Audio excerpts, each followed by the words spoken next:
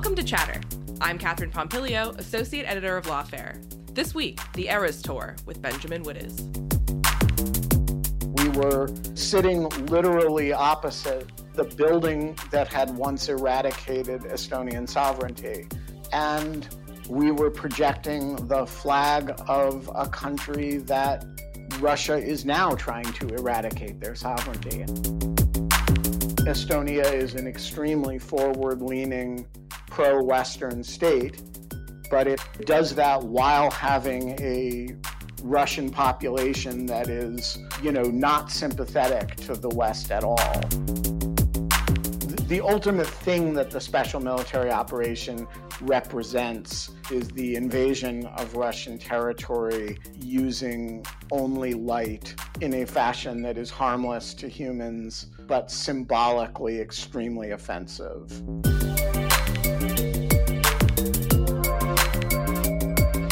Benjamin Wittes, welcome back to Chatter. How are you? I am about as exhausted as I have been in a very long time, but exhilarated and winding up this crazy mischief adventure and very delighted with how it's gone so far. Yeah, so you've been bopping around. Where are you calling from right now? I am right now in Oslo, in Norway, where I am going to be for less than 24 hours. I am here. I arrived by train this afternoon and will conduct as best as I can tell, entirely illegal projection operation against the Russian embassy here this evening. And assuming I do not get arrested and am thereby prevented from doing so, I will be on a flight to Iceland tomorrow, where I will do the same thing in Reykjavik. Amazing. I'm a little nervous, but let's get into that. So you are on your personal, or not your personal, but you are on your ERAS tour. And when I think it's personal.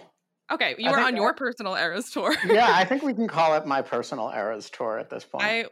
The Taylor Swift ERAS tour, when she re-records her albums, it's the, like Taylor Swift parentheses Taylor's version. So we can just call this ERAS tour parentheses Ben's version. Exactly. And, just because I don't want anyone to think I was ripping off Taylor Swift here, when Taylor Swift says ERAS, the RAS in ERAS are not capitalized. Whereas when I say ERAS, it's a different word. It's an acronym. It stands for Eradicating Russian Ambassadorial Sleep. So it has nothing to do with Taylor Swift. It's just totally a coincidence that the appropriate name for this tour happened to coincide with her naming of her tour. Gotcha. So could you talk a little bit, what's this tour all about? What's the purpose of the tour other than what it stands for? Well, I did choose a title that I thought was going to be evocative of the purpose. As people who have listened to our previous chatter know, I have spent a lot of time over the last year and a half conducting projections, light projections against the Russian embassy in Washington. And I decided it was time to take this on the road. And I thought the logical place to start would be in Finland and Sweden, which are, of course, the two most recent admittees to NATO, except that Turkey continues to prevent Swedish NATO accession, so that remains a little bit aspirational. But the thought was start in the new NATO countries. And then I decided also to include, it was important to me to do Estonia for reasons that we will talk about, I'm sure. And then I thought, hey, why not throw in Norway and Iceland, among other things, because I haven't been to Oslo in 30 years, not that I'm going to see much of it today. and also because there are erupting volcanoes in Reykjavik, right near Reykjavik, and I thought it'd be kind of cool to grill a hot dog on a erupting volcano. Unreal. I love that. So before we get into your travels and all of your different operations and all of these different places, what is it like getting Lord Laser through TSA and other border security? Is it hard, or So how do I you do don't that? want to give aid and comfort to anyone who may want to take a powerful laser on a flight for malicious reasons of any kind, because Lord knows that is not what I have been doing. It is shockingly easy. Um, and Lord Laser has not provoked secondary screening in any country yet. Wow. Not TSA, not even the French police, who on my last international projection operation were very, very difficult to deal with and kind of detained me in Paris for a little while. The French airport security people had no problem with Lord Laser at all. The one thing you can't do is check it as luggage, because the laser has a lithium-ion battery, and lithium-ion batteries are not appropriate in checked luggage. But that seems to be the only concern. And so the answer is yes, complex disco lasers are totally kosher as carry-on luggage. Wow. Okay, so you hop on a plane with your laser and you land in Finland and you go to Helsinki. And you mentioned why Helsinki, but just walk us through what happened when you land. What was your first step when you got there? Okay, so first of all, Helsinki, I wanted to do Helsinki first because, it is the newest member of NATO. And I also have a good friend in Helsinki who has been on the Lawfare podcast a couple times, has written for Lawfare, Mina Olander, who was kind of going to be the host of the Finnish operation. And for a variety of reasons related to her and another friend's schedules, we needed to do it on the day that I landed. And so the day that I landed in Finland was the first projection operation. I got to the hotel, took a brief nap, and then a team that consisted of two friends of mine, a Ukrainian activist whom I met that day, showed up in my hotel room, and we prepped the laser and walked over to the Russian embassy. It was not the best operation I've ever done, which is why we ended up trying to redo it, or really redoing it a few days later. But take one, I got 3 images onto the face of the embassy, and then the intercom of the embassy comes on, and this is the most embarrassing thing. I speak a little bit of Russian from having 3 years of college Russian 30 years ago, but most of it's not usable. Like, I can understand things, but I can't really speak anymore. And so this intercom comes on, and the guy says in Russian, "Good evening." And so I repeat it back at him. And then he says to me, "What are you doing?" And what I meant to say was, in my mind, what I said in perfect Russian was, we're projecting against the embassy, to remind you what assholes you are. But it came out with this just gleeful one-word projection. And so I think he must have thought I was like some kind of a clown or something. So they called the Finnish police, and we had gotten 3 beautiful images up on the face of the embassy. when the Finnish police showed up and shut us down. So that was the end of Special Military Operation Helsinki Take One.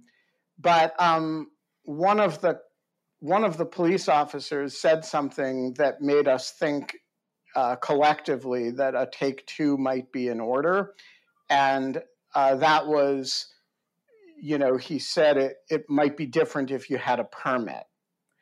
And so as I went to the next stop on the tour, which was Tallinn in Estonia,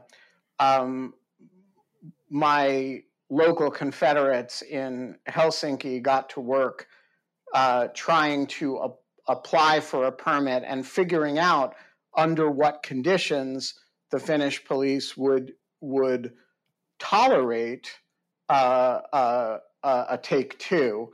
And so that turned out to be a pretty interesting negotiation. And so I ended up coming back to Helsinki a few days later. Before your first short-lived operation, were there any, diplomatic or law enforcement preparations that you made beforehand, or were you just hoping for the best? Yeah, so my basic view is in each country, unless there is some specific reason to pre-program with law enforcement, I feel like I should just show up, project, and see what happens. Mm-hmm. Now, there are 3 reasons to not, to negotiate stuff with law enforcement in advance. One of them is because they shut you down, as they did in Finland. And so, we were very compliant and cooperative when they told us we couldn't project. And so then, we went back to them with the question of, well, okay, what are the conditions in which a projection operation would be okay? So one set of circumstances in which you're really, a negotiation with the authorities makes a lot of sense is in a situation where that because they've stopped you from projecting, that if you don't do it, they will not consider it lawful. The second condition, which is what happened in Estonia, is that we were contemplating something that could be dangerous, and we didn't want to take the police by surprise with it for 2 separate reasons, which I'm sure we'll get into. And so I and my local Confederate, who in that case is the former president of the country, decided it was only responsible to advise the police in advance of what we intended to do. And that involved a protracted set of conversations with the police that were very fruitful, by the way, and that did cause us to cancel part of the operation and focus on the other part. And then the third condition is when you're working with somebody locally who is uncomfortable doing something in a guerrilla fashion. So my own fear of, when I started doing this in Washington, I didn't ask anybody's permission, and the Secret Service told me, hey, just don't do X, Y, or Z. And that's how you learn what's okay. And I'm really comfortable with that. I did the same thing in Canada. I did the same thing in France, which almost led to an arrest. I did the same thing in the first take in Finland. And I'm going to do the same thing tonight in Norway and tomorrow night in Reykjavik. And so for my own sake, I have no concerns about this. I figure the worst that will happen is, I get arrested and have some sort of fine or citation or, spend a night in a Norwegian prison, which I hear is not the most unpleasant hotel accommodations in the world.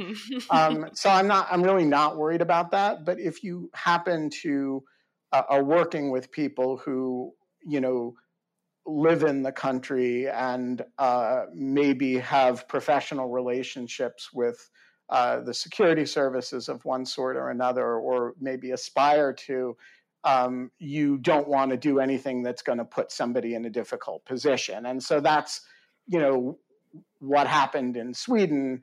And we just made an advanced decision that we would apply for a permit and work with the Swedish police to do it under whatever conditions were appropriate by their lights. And so there was a negotiation there too. So I do a kind of mix of guerrilla and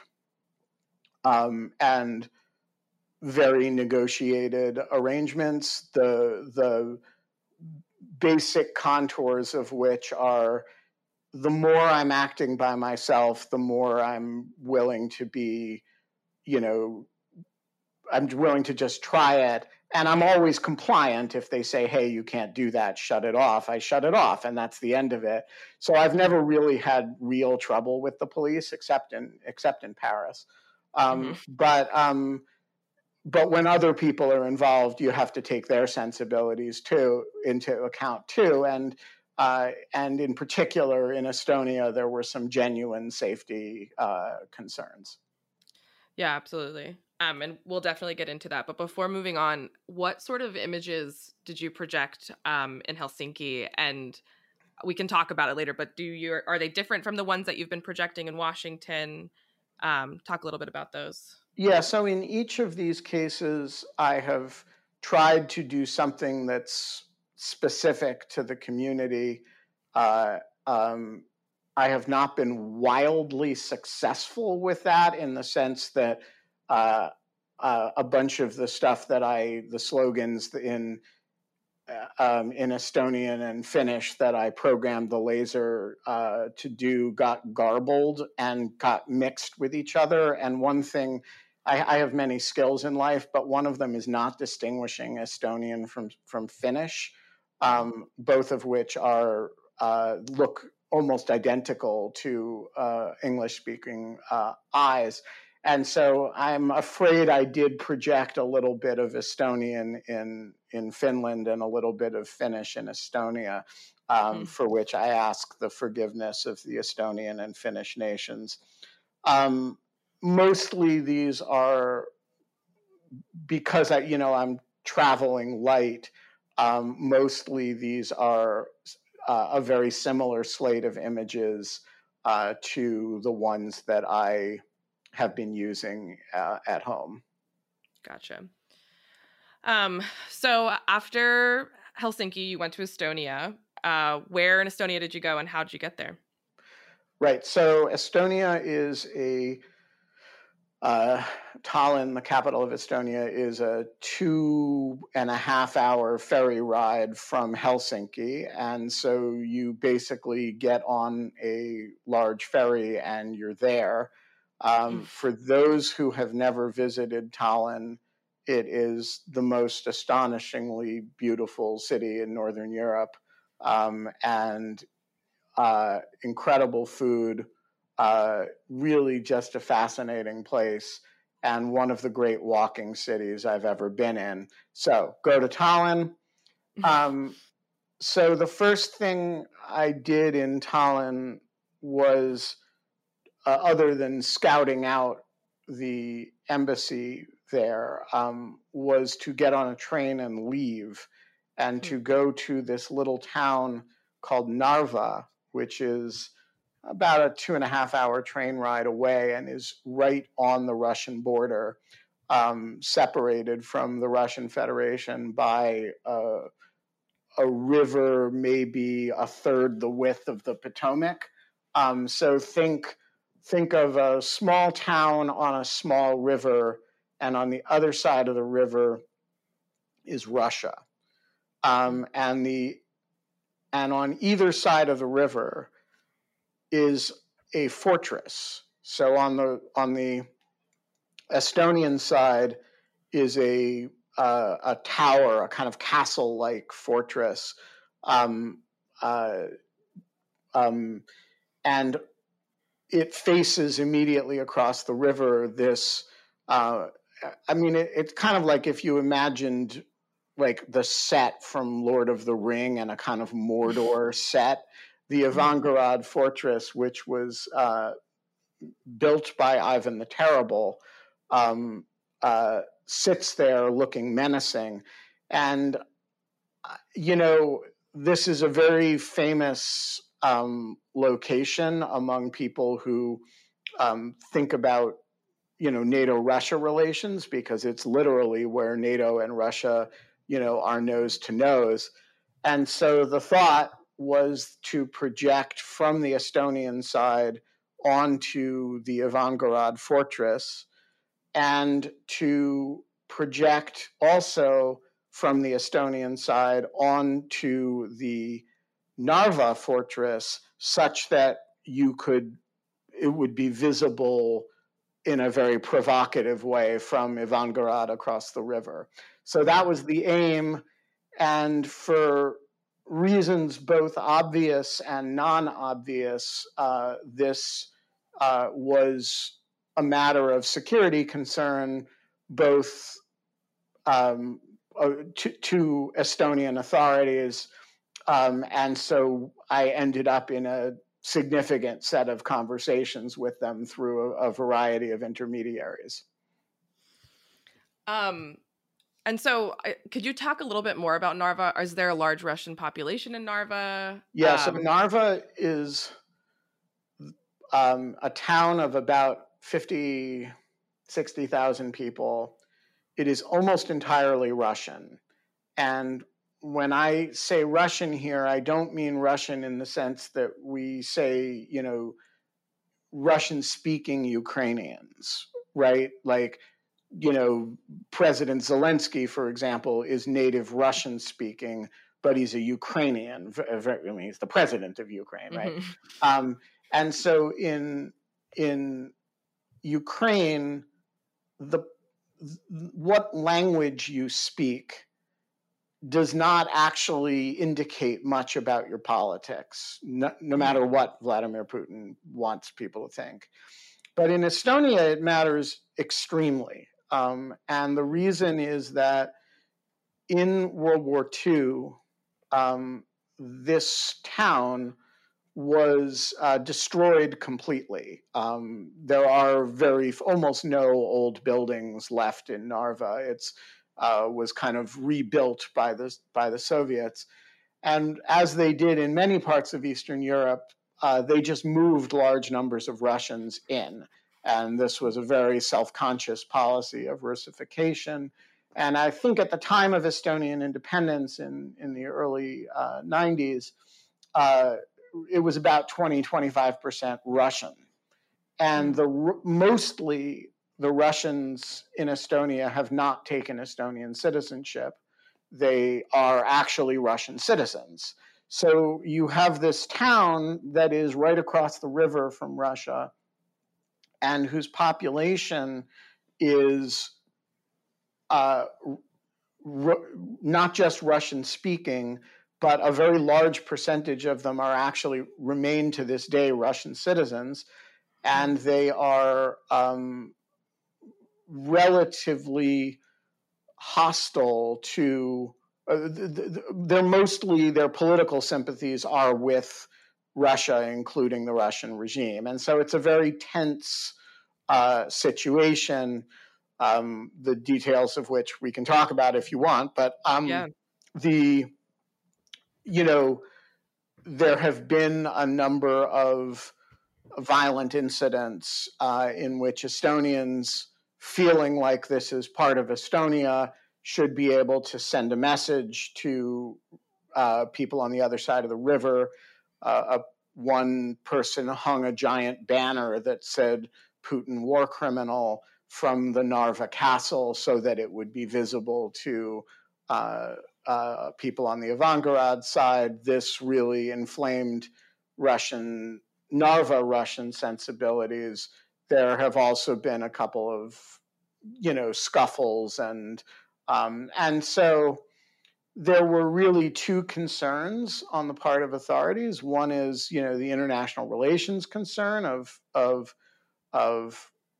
doing something cross-border. Mm-hmm. I actually think that was the lesser of the two concerns. Estonians really, at the end of the day, don't have a problem provoking the Russian state. The much bigger concern was the concern about violence in this community.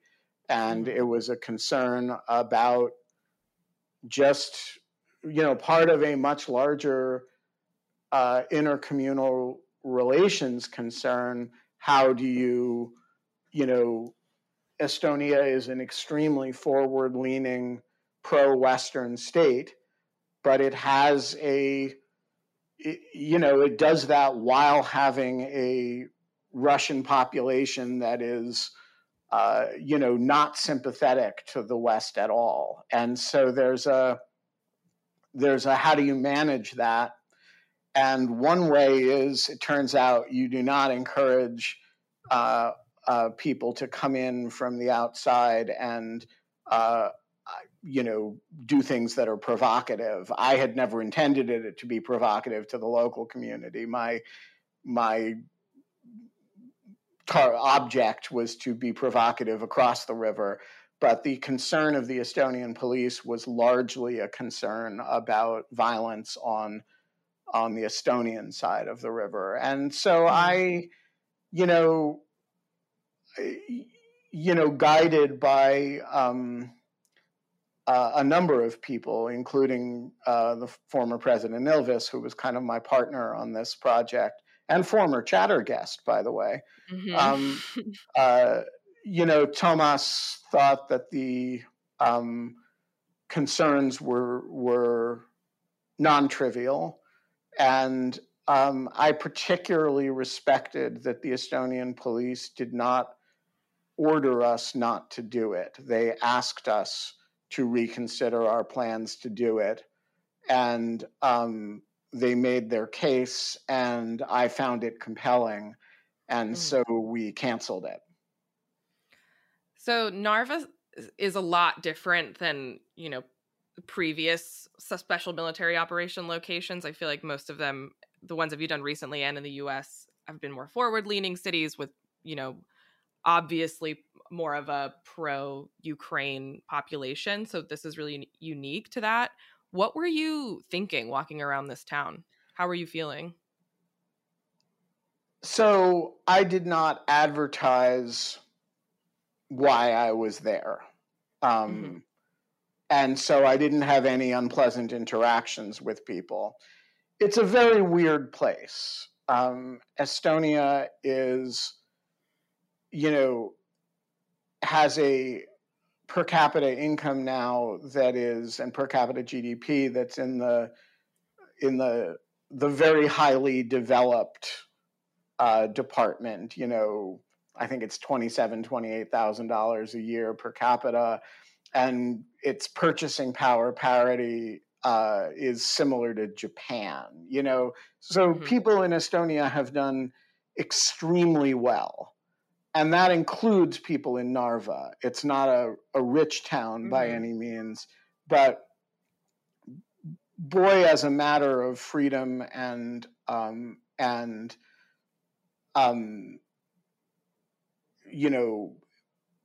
the ability not to be arbitrarily arrested and the ability to make a living at Western standards, would you rather live in Narva than across the river?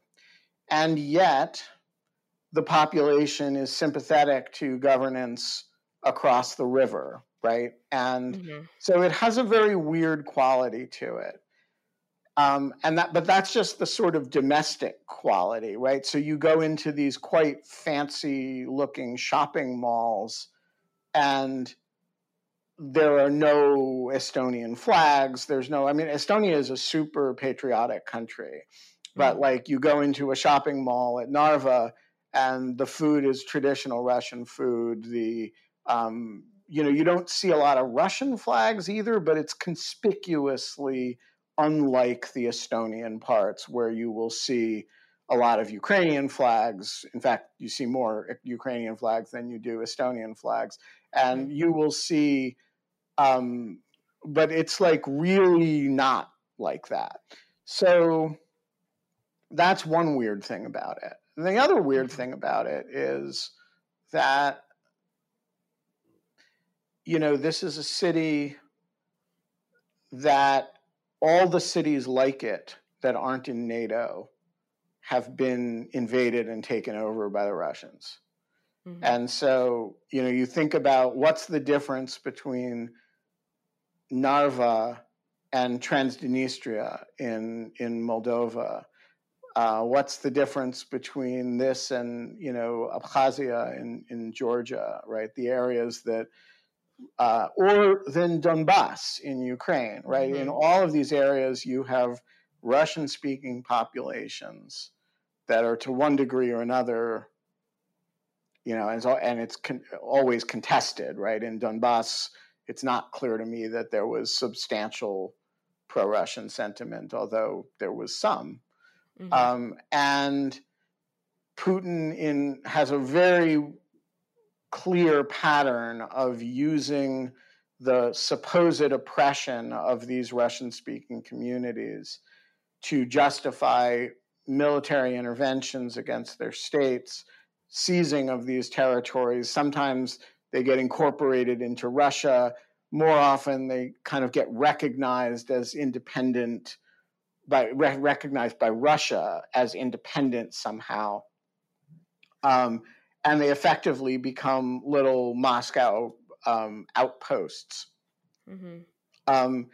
And that hasn't happened in Narva. And the reason that hasn't happened is NATO, right? And, I have never seen anywhere where the power of NATO to defend human freedom is more visible than that river. That, you look around Narva and it's a thriving, admittedly politically weird, but thriving part of the European Union. Everything's in euros. You have Estonian, quite world-class service delivery, government service delivery. You have,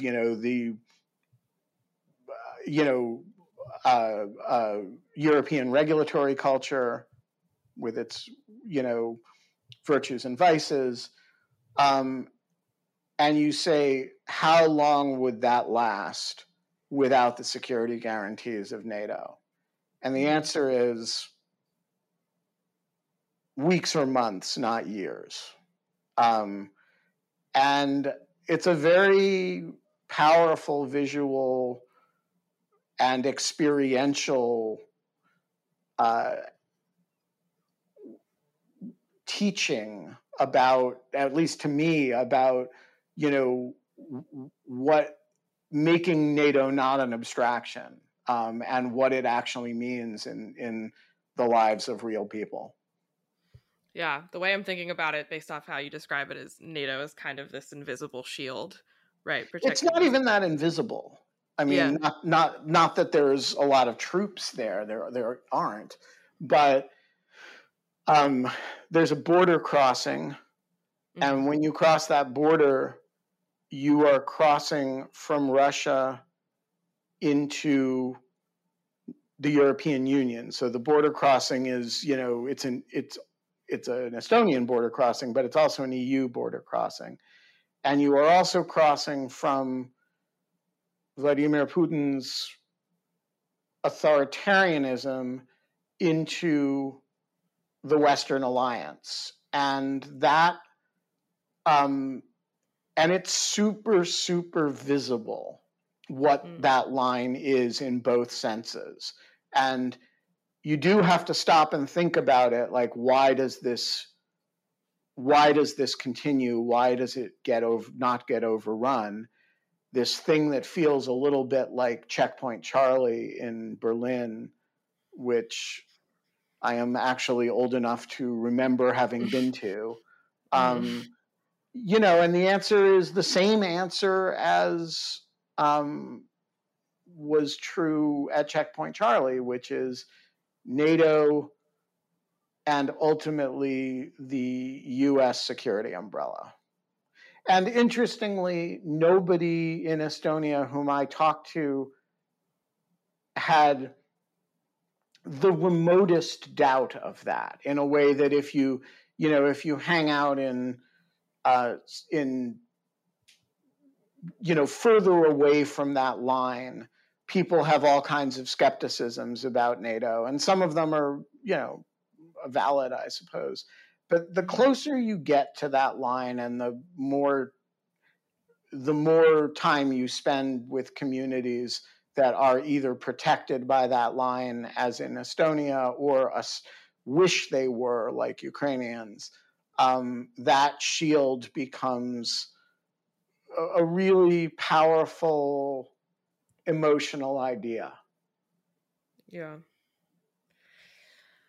Did you get to spend some more time? How much time did you spend there? Did you get to explore the city at all, or the town? Oh yeah, so I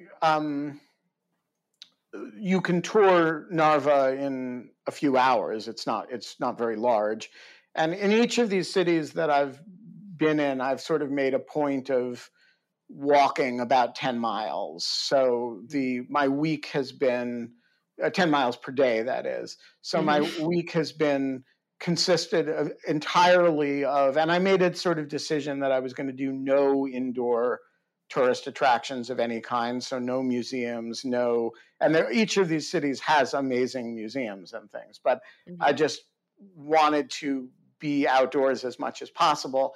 And so every day I have done, as you know, more lawfare work than I have wanted to do, thanks to Donald Trump. I haven't exactly been on vacation, but I've done a combination of walking through these, some of them incredibly beautiful, like Tallinn, some of them not beautiful at all, like Narva, but completely fascinating places.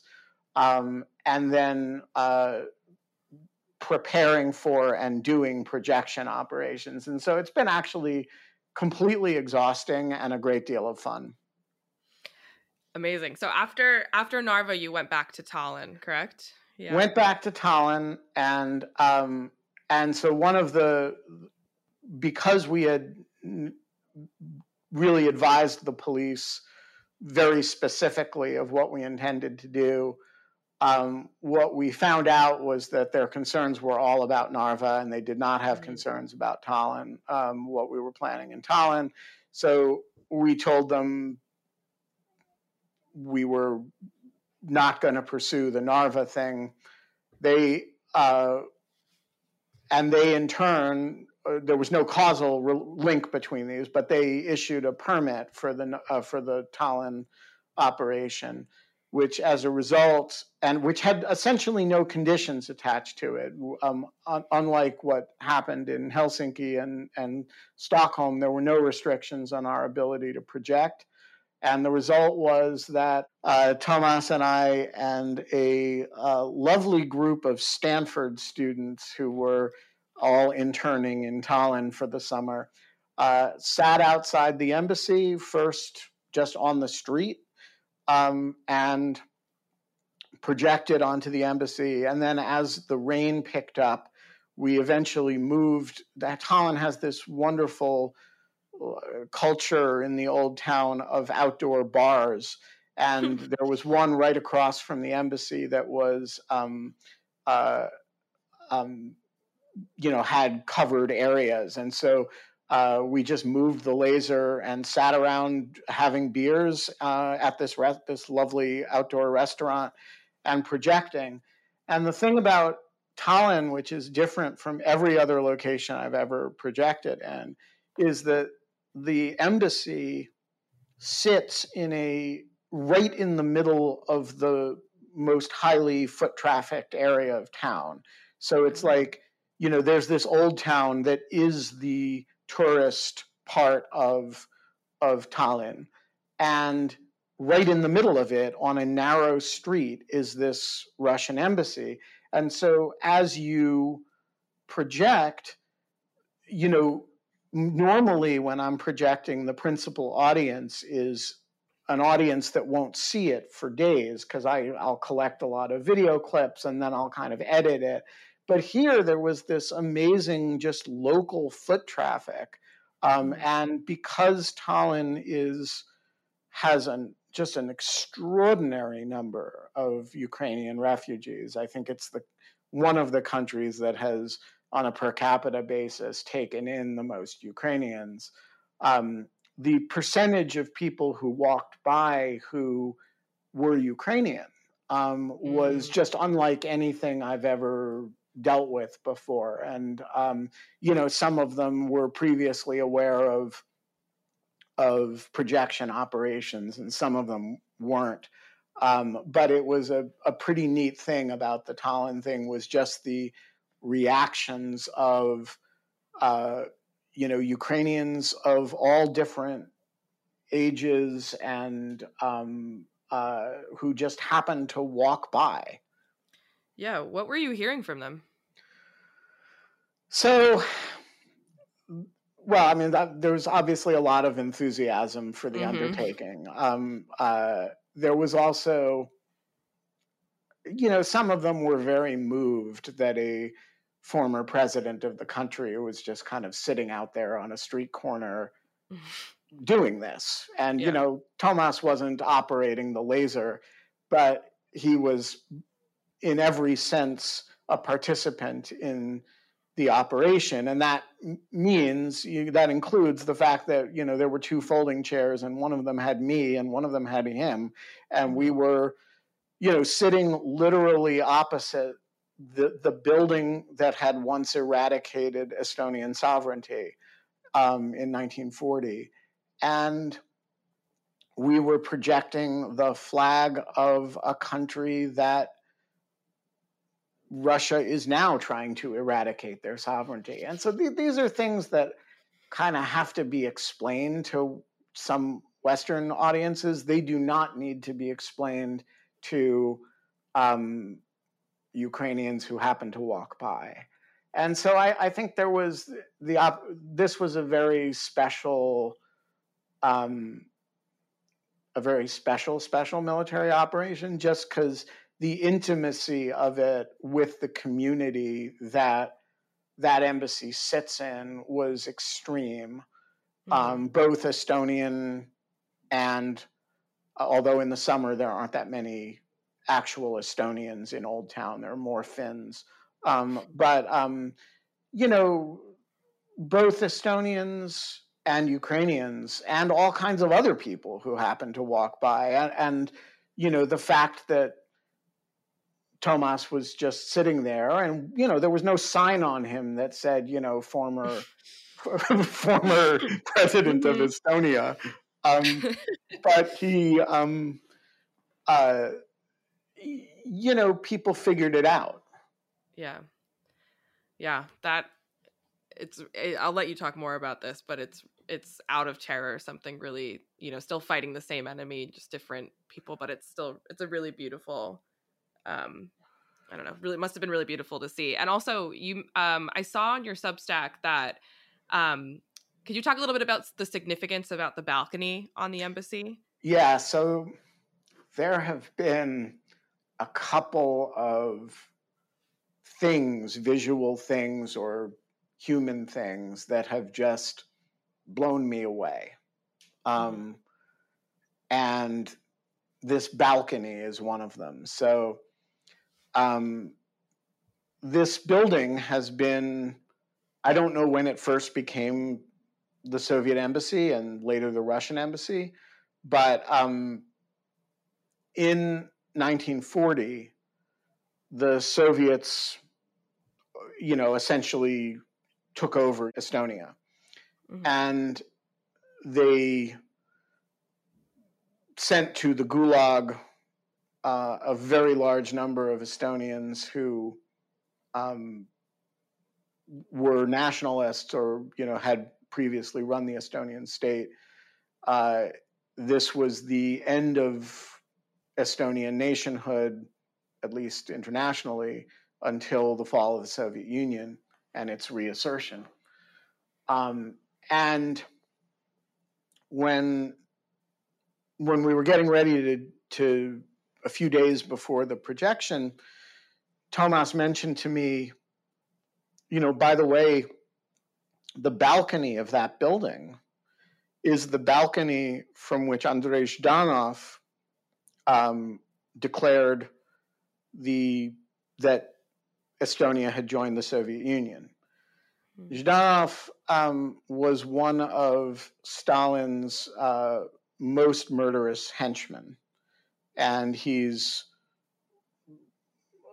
largely, I don't know if credited is the right word, but he's correctly understood to be the figure who, on Stalin's behalf, managed the absorption of Estonia, which you might call the conquering or the the takeover. And so I was kind of amazed by this, that and Tomas had said there's a picture or a newsreel of him making this announcement from this balcony. So I went home and went back to my hotel room and Googled it. And sure enough, there is a newsreel of him standing out there proclaiming essentially the end of Estonian statehood. And I thought,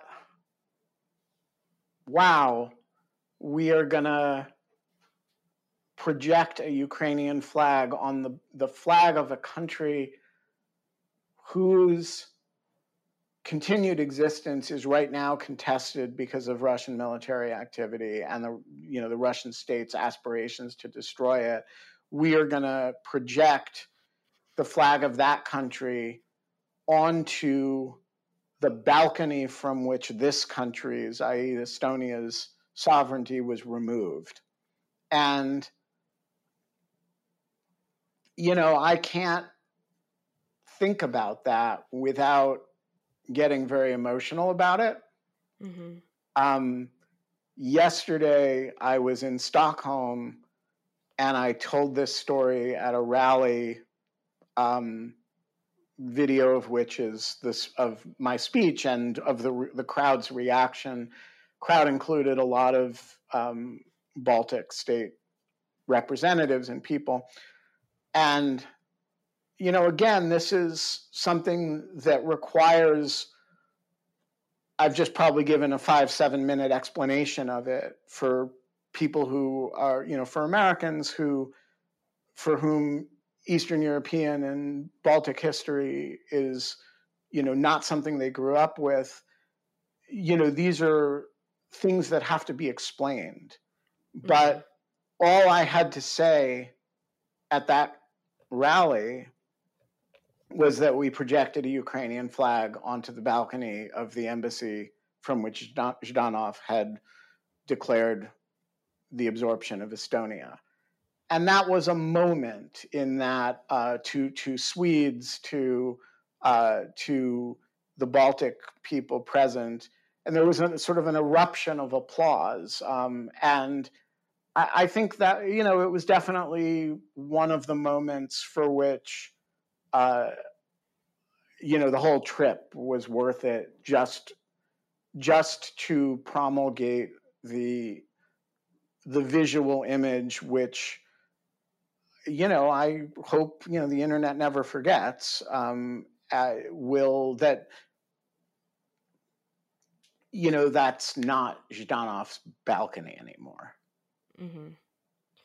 Yeah, I want to emphasize the point you made about kind of Americans' understanding of all of this versus Europeans and mostly Baltic people in the Baltic states. That like Americans' perspective on this is, yes, it's bad and yes, it's happening, but we don't know. It kind of, like you said, has to be explained to us. And also, the oceans are very big. Yeah, we're an ocean away. So it's happening, but it's a lot less real. Right. And also, there are a lot of Ukrainian refugees in Washington, but you don't hear Russian and Ukrainian spoken in the streets. Yeah. In Estonia, you hear as much Russian as you do Estonian. And that is both because there are a lot of Russians in Estonia, but also because there are a huge number of Russian-speaking Ukrainians who are refugees. And the intimacy of the conflict is extreme. And I met some guys in Stockholm yesterday who spend all their free time. They buy trucks and they fill them with all kinds of aid, whatever they're hearing people need. And then they drive the trucks into Ukraine and leave everything there, including the trucks, because, trucks are really, really important and in short supply. And so then they take the train back and do it again. And basically they go in whenever they can fill a vehicle. And that's, these are just people I met on the street, Swedes I met on the street in Stockholm yesterday. So there's an intimacy to the conflict here that is, particularly in the countries with borders, physical, land borders or maritime borders with Russia. There is an intimacy with the conflict, and there's also an intimacy with the communities affected by it. Yeah, absolutely. Okay, so let's talk through Stockholm. How is it? How did your special military operation go? Well, we should do Helsinki take 2 first. Oh yeah, you went back to Helsinki. Yeah, so after I left Estonia, I got on the ferry and went back to Helsinki. And in the meantime, my intrepid local conspirators had been negotiating with the police, pointing out to them that, the police in Tallinn had responded very differently. And we figured out through these negotiations what the specific police concerns were. Since this is lawfare, I'm actually going to spell out the law of this. Love it. All of these countries have robust free speech traditions, particularly Sweden, actually. There's a whole set of controversies in Sweden about Swedish protection as free speech of Quran burnings and related matters. So, these are countries that have very strong free speech traditions. But they are also countries, with the exception of Estonia, that take a very robust view of the host country's obligations under the Vienna Convention of 1961 to protect the premises of foreign embassies. And, I want to say that in both Sweden and Finland's case, particularly Finland,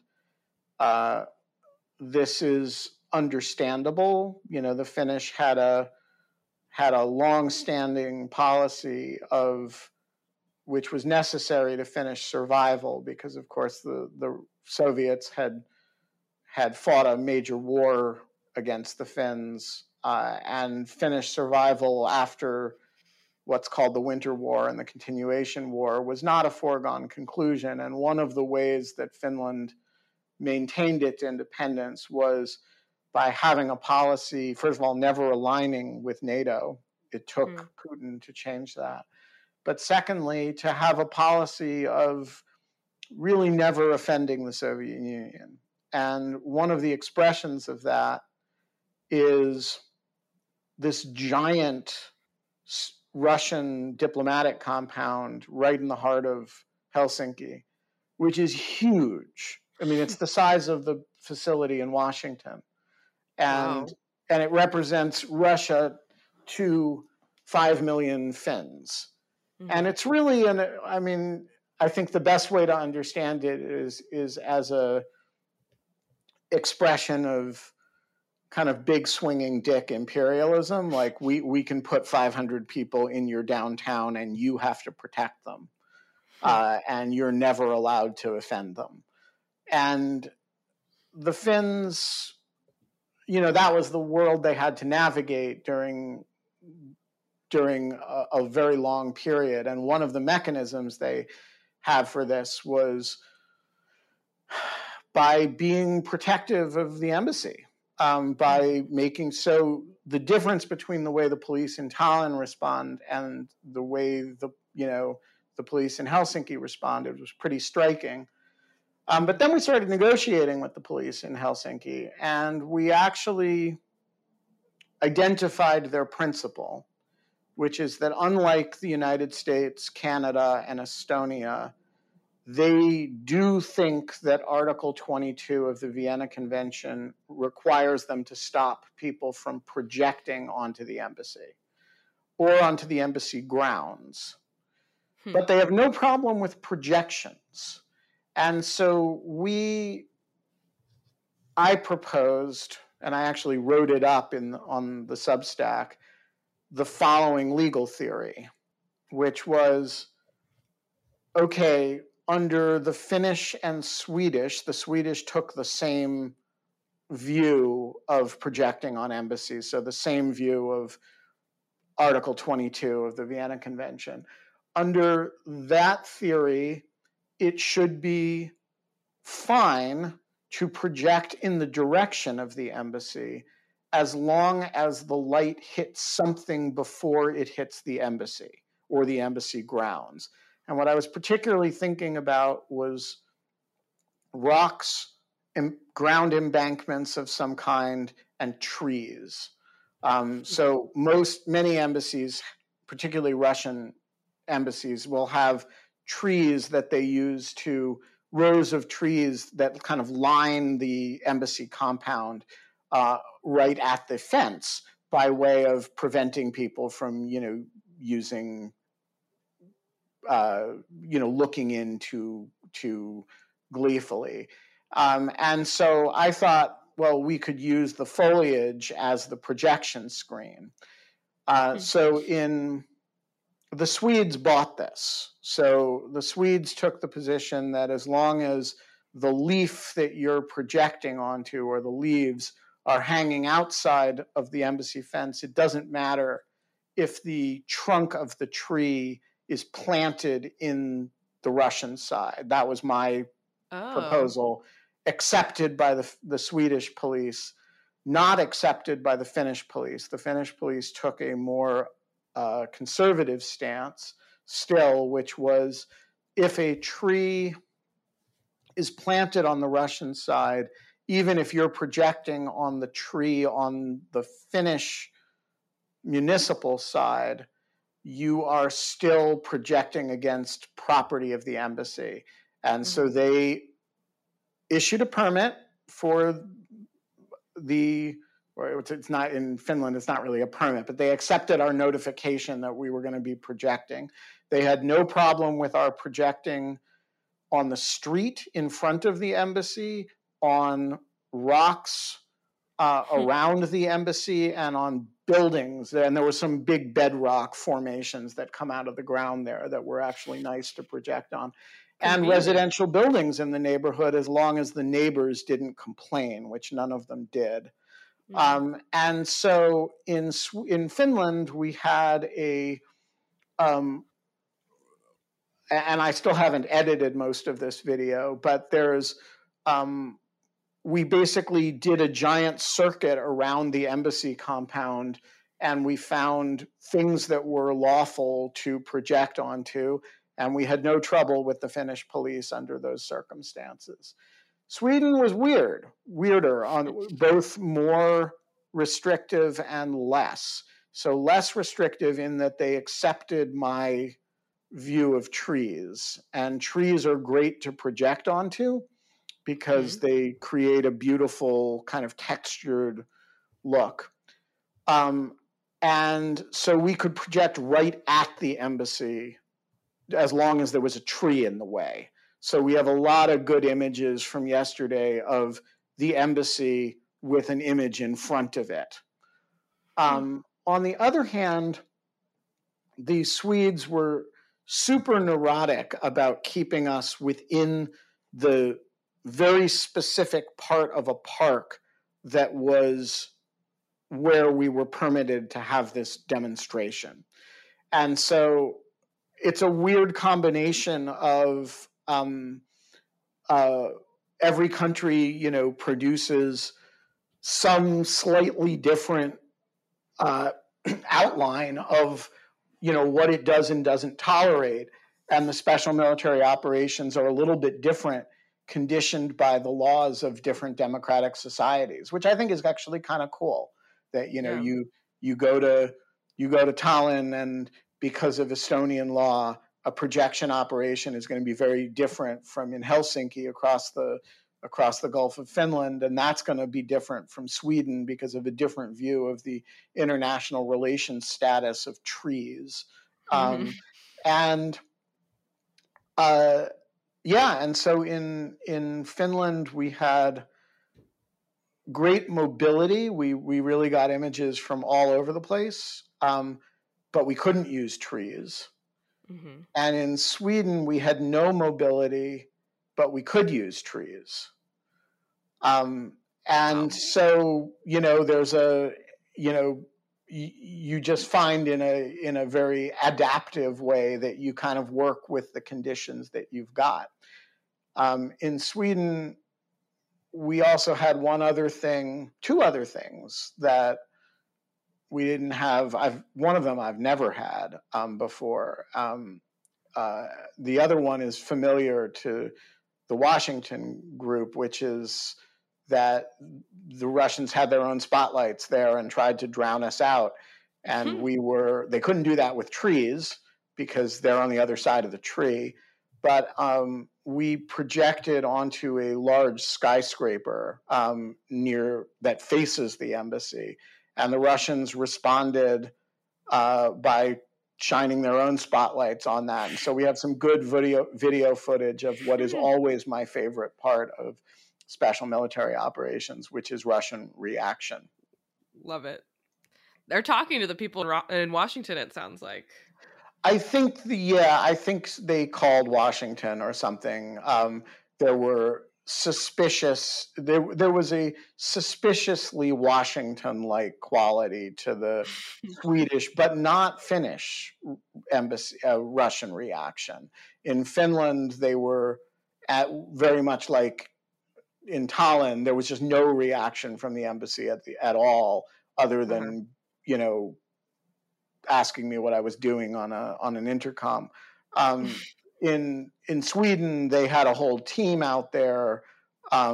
They were very they were very making a show of responding, and I think that felt much more like Washington. So what was the second thing that had never happened to you before? An organic crowd developed.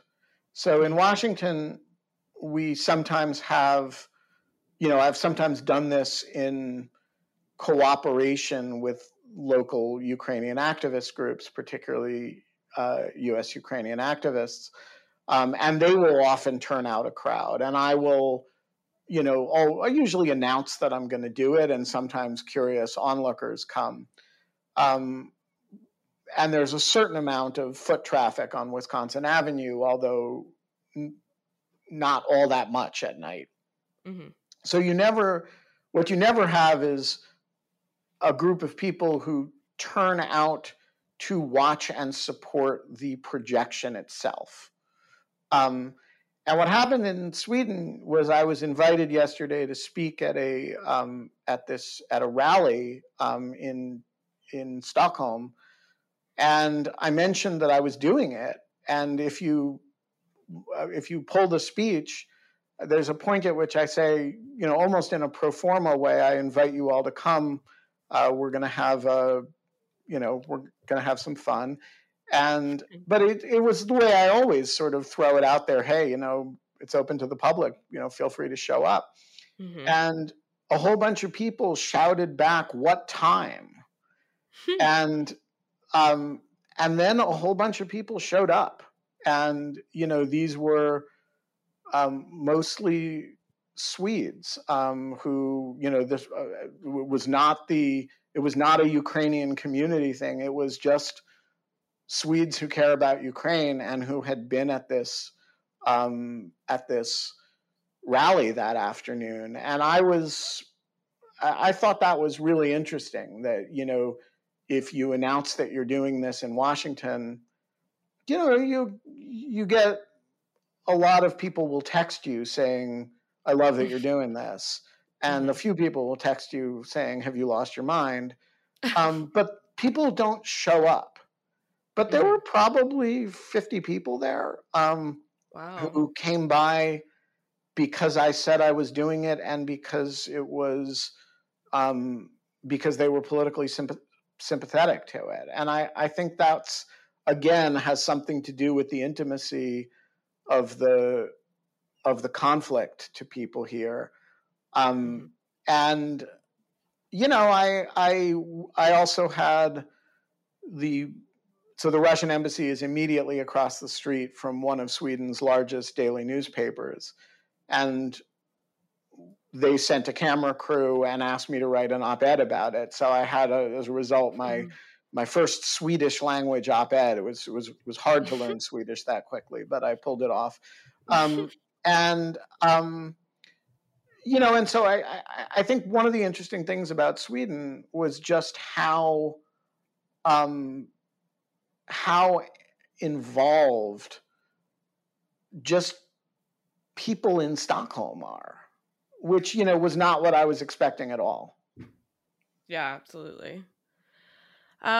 So where to next? And I guess in other words, what are your plans tonight in Oslo? So it is now, I think it's around 6:30 here. I am going to charge up the laser, charge my computer. I'm going to, as soon as we're done, I'm going to go do my Case the Joint walk, in which I'm looking for a location that has a direct view of the embassy, that has a table and a chair, and maybe that serves beer. And so the ideal Special Military Operation Oslo will be unannounced, entirely guerrilla, and the goal is to do it subtly enough that it is hard for the target to figure out where it's coming from, that buys me time to project for longer before the police get involved, if they choose to get involved. Wow. And, as always, the live stream, I run a live stream, which I do less because want people to see it live than because it's a way of collecting a repository of material on YouTube so that people can later go back and scavenge them for screenshots and clips and that sort of thing. And so, I will live stream this, and I will, the goal is simply to get as many images on without, and to have them on for as long as possible before anybody tells me to stop. And as always, I am committed to complying with law enforcement requests and demands. So, I'm not in Norway to violate Norwegian law. And if the cops tell me to stop, I will stop. And if they tell me I have violated Norwegian law and need to, pay a fine or, spend a day in the stocks, I will, happily accept Norwegians throwing rotten fruit at me. Do you have any co-conspirators for this one, or are you No, riding solo? This one is a totally solo one, as is Reykjavik, and yeah, I love the collaborations, but sometimes special military operations, just as in Washington, sometimes I just go out by myself and do them. Sometimes I like to do it by myself. Wow. Well, I'll be watching the live stream, and you're listening to this. I guess it comes out after the operation, so check Ben's Substack to see the video. Okay. So next up is Reykjavik, and is that the end of your ERAS tour? Yes, the ERAS tour ends in Reykjavik, and there are only two reasons I'm going to Reykjavik at all. One is that the last time I was in Iceland, there were no erupting volcanoes that were easily accessible. And there are some right now that are right near the airport. And so I thought I could do a special military operation and do a trip to a lava flow in one 24-hour stop. So I thought a stopover in Iceland was worthwhile. Yeah. The second mischief-related reason is that the Russian embassy in Reykjavik seems, from the Google images I've been able to get of it, to be the most comically undefended embassy I've ever tried to target. And I feel like a fitting end to the ERAS tour will be just to hit it from like 5 different angles and have them be able to do nothing about it. Amazing. So that's my, it's admittedly not the reason many people go to Iceland, but you know. Yeah, mischief and cooking hot dogs on lava flows. I love Right. it. Yeah.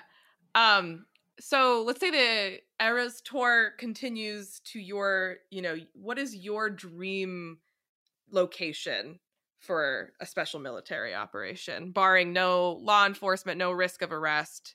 So I'm guessing the dream location was Narva. Gotcha.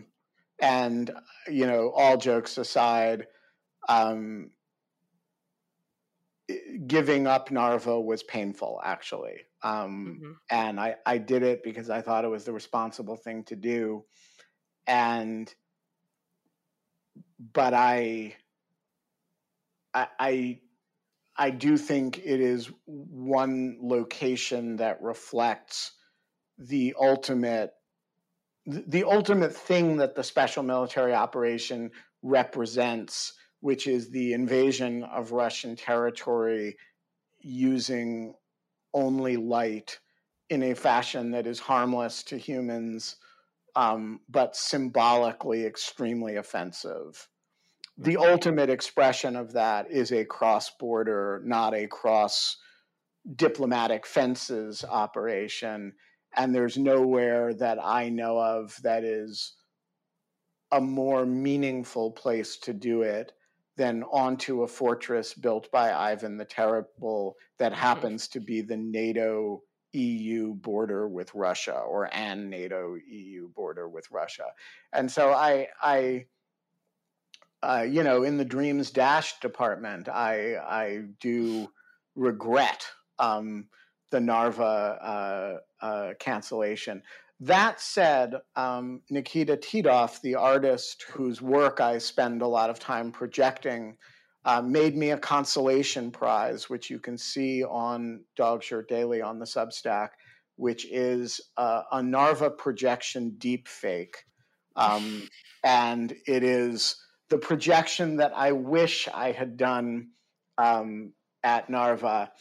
And Nikita, who was actually born in and grew up in that area of Estonia, and so knows Narva very intimately. He is Estonian by origin, but Ukrainian. He spent his adult life in Ukraine. And he wrote me a very sweet note that he thinks the Estonian police were right to be concerned about violence in that community, and that he thought I was right to cancel it. And so, I know I did the right thing, and, and I just want to say to everybody who may be inclined to share Nikita's image of special military operation Narva, as though it were real.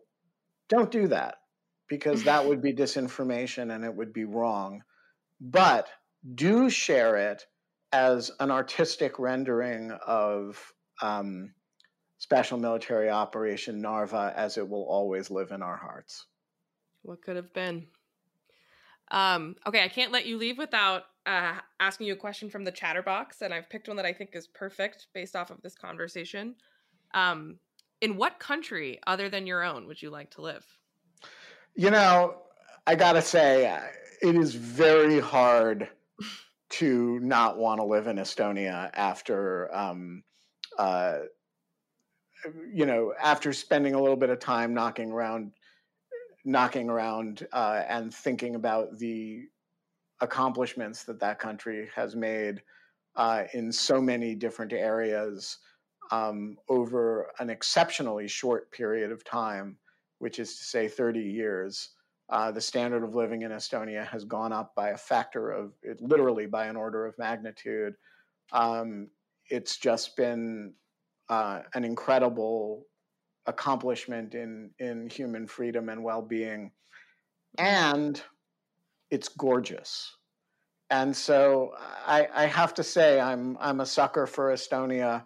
If you asked me this question a different time, when I had just had an incredible experience in other countries, and I'm sure I would give you a different answer. But right now, Estonia, Finland, and Sweden all have a kind of special place in my heart. Amazing. I'm going to go Google pictures of Tallinn now.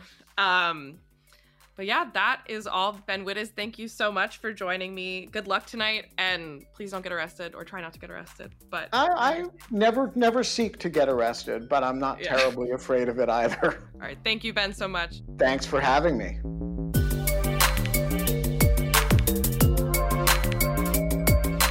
That was Chatter, a production of Lawfare and Go Rodeo. Please subscribe to the podcast and find us on Twitter @ThatWasChatter.